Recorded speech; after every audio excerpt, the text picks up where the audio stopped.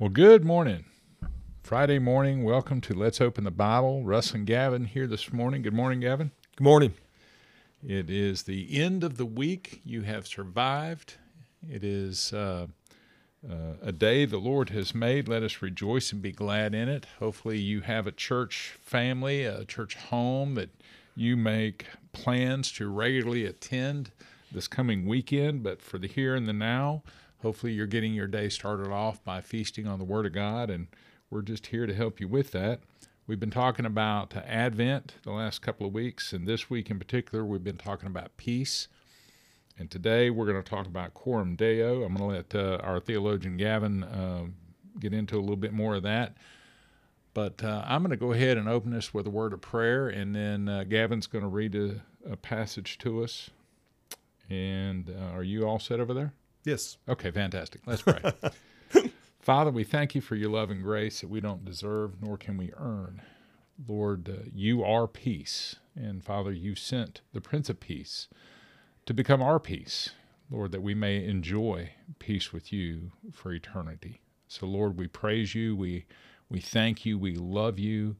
And Father, we just want to know more about you and how we can serve you and glorify you in every way that we can. So I pray, Father, that the words of our mouths here today, the meditations of our hearts here today would glorify you and honor you, and that you'd be well pleased. We ask this in Christ's name. Amen. Amen. So we are in Romans 12, starting in verse 17, and Coram Deo is a phrase I've picked up along the way. It is not my own, but it means in the presence of God, that in light of what we have learned, especially or particularly this week, we've learned about peace, and we've gone to Scripture. So in light of the truth that we have heard in Scripture, we are to live Coram Deo, which is in the presence of God, so under the authority of God to the glory of God. And Coram Deo means in the presence of God or before the face of God. So in light of the truth that we have learned this week, particularly on peace, how now should we live? What should that look like practically? And the way that I try to preach is to exalt Christ, lift him high up. And then when people understand that he is far more beautiful than I can ever communicate, but that he is beautiful and worthy to be praised and worthy of all worship and worthy of everything that we have. Okay, now that we believe that, after what we have learned of him, how should we live? And then some practical application of that. The biggest part of my messages usually are on line by line, word by word even, approach to Scripture, lifting up Christ. And then the very last little bit is, okay, now that you've heard that, what are we going to do? So Coram Deo. Romans 12:17, repay no one evil for evil, but give thought to do what is honorable in the sight of all. If possible, so far as it depends on you, live peaceably with all. Beloved, never avenge yourselves, but leave it to the wrath of God, for it is written, vengeance is mine, I will repay, says the Lord. To the contrary, if your enemy is hungry, feed him. If he is thirsty, give him something to drink. For by doing so, you will heap burning coals on his head. Do not be overcome by evil, but overcome evil with good. Amen. So good. You know, it's funny. Oftentimes I hear this passage, for in so doing, you heap coals of fire on his head. I hear that used in the reverse of its intended purpose. It's almost like vindictive. Right. Yeah. If you're nice to them, God will get them. Yeah. Right. That's not. Get him, God. Yeah. Yeah. Listen, you be nice so that God gets them. Yeah. Yeah. That's not what it means. So, you want to just walk us through it? So I love, you mentioned How Then Shall We Live. It reminded me of the Francis Schaeffer book. If you're listening to this and you haven't read the Francis Schaeffer book, How Then Shall We Live, let me just commend that book to you. Very good book to read.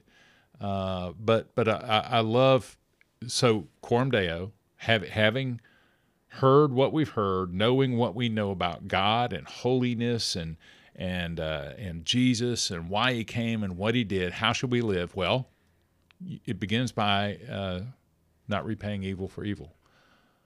In fact, Jesus said, command 1 is to love the Lord your God. Command 2, which is like the first, is to love others the way you love yourself. Well, love does no harm. Right.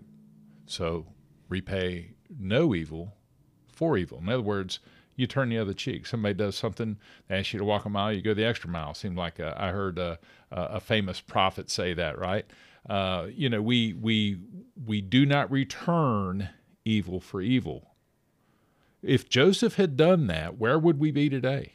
Joseph or Jesus? Joseph. Well, I mean, he had to go to the pit. As the type of Christ, yes. Jesus had to go to the cross. Yes. And from the cross, though he had been despicably treated, horrifically treated, spit on, I mean, just every manner of evil, he said, Father, forgive them. And what a perfect example of the beginning here, verse 17. Repay no one evil for evil. Right. You do not understand the gospel if let me recognize something first. This is repaying evil for evil, right? That means that evil was done to you. There are times that we get angry when actually it's just on us. We are angry with no real reason. And I have been there personally. I've been the person, and I've been there when people are telling me the account of something and they're like, well, can you believe that somebody did this to me? And I'm thinking, they didn't do a thing wrong. You are absolutely wrong. But that's not what Romans 12 is talking about. Romans 12 is talking about when somebody has done something to you that is wrong. Right. Don't repay them according to that way. And in fact, I don't think you understand the gospel if that's your mindset. An eye for an eye. Like, I'm going to get you. Lex talionis. Yeah. There you go. Yeah. That law, right? And so you go, for if you forgive others their trespasses, your heavenly Father will also forgive you. But if you do not forgive others their trespasses, neither will your Father forgive your trespasses, Matthew 6:14 and 15. You don't understand the gospel if you're not forgiving other people, if you're repaying people, if you're, hey, you've done wrong to me, I'm going to do wrong to you. That is God's prerogative. Vengeance is his, not yours. So what is our prerogative? Our prerogative is to seek their good. Yeah, and that's the next part of this is the contradiction to not only are you not to repay evil for evil, you're to actually do good in the sight of all men, which includes those people that have done you wrong. Yes, legitimately done you wrong. You are to do what is best for them. And some people say, okay, so if someone does evil to me, I'm supposed to welcome them into my home. And well, it depends on what they've done. Maybe the best thing for them, maybe the most loving thing for them is jail time. And I know I've said that before on the podcast, that maybe the most loving thing for somebody is for you to love them enough to call the cops on them and put them in jail. Now, but if that comes from a heart of bitterness, a heart of envy and rivalry, a heart of hurt that you've been hurt, and so you're going to pay them back, that's not your business. Your business is to do what's best for them, according to God's word, always, in every situation. Yeah. So that enemy that has just abused you, if they ask for water, what does this text compel us to give them? Water. Well, they just were horrible to me. Yeah. You know how many times that we have rejected and rebelled against God? Too many to count. Yeah. And how many times does he forgive us? 70 times 7, which is really just infinite. Yeah. Ad infinitum. Yeah. We want our pound of flesh so often when somebody does us wrong. And, we see this oftentimes on the road. I've had people just come screaming by me, letting me know I'm number one in their hearts. And, but that's so many people react. We're such a reactionary people that when, somebody does us wrong, I want my pound of flesh. And yet that is so contradictory to everything we know about Christ. Right. And I know that this week I've really been longing to get to Coram Deo, that now that we have been given this peace with God and with man through Christ, remember all that it took for us to be restored to shalom. The only thing that it took for us to be restored to an Edenic place of shalom is what? The death, the burial, the resurrection of Jesus Christ. That's what it took. So now that we have that gift of peace, what must we do? And so maybe we just visit Ephesians 5 for a second. You talked about it. What should a wife look like in light of the peace that she's been given in Christ? And servant. Absolutely. maybe we go to 1 Peter 3 instead. But I want to say this, that as we get into these passages, I heard a woman give a warning one time that she says, I hear a lot of you preachers talk about, wives being submissive to your husbands, and what they call complementarianism, that men and women are absolutely and entirely equal in value, but they serve distinct roles, not one better than the other, not one more important than the other or anything like that, but they deserve, but we serve distinct roles. So as we talk about that complementary approach, if anybody feels like a second-rate citizen, men or women, we've kind of not communicated it well. That's right. And then the other part of that is if you are being abused. So she said, you talk about this complementarianism, but you never tell us women what to do if you're being abused. Well, if you're being abused, call the cops. Yes. Talk to your pastor for sure. If he just says, oh, well, it's no big deal, or go back and endure it, I would say call the police. That's an example of loving someone, which may mean jail time. I love how, you brought us right back to that.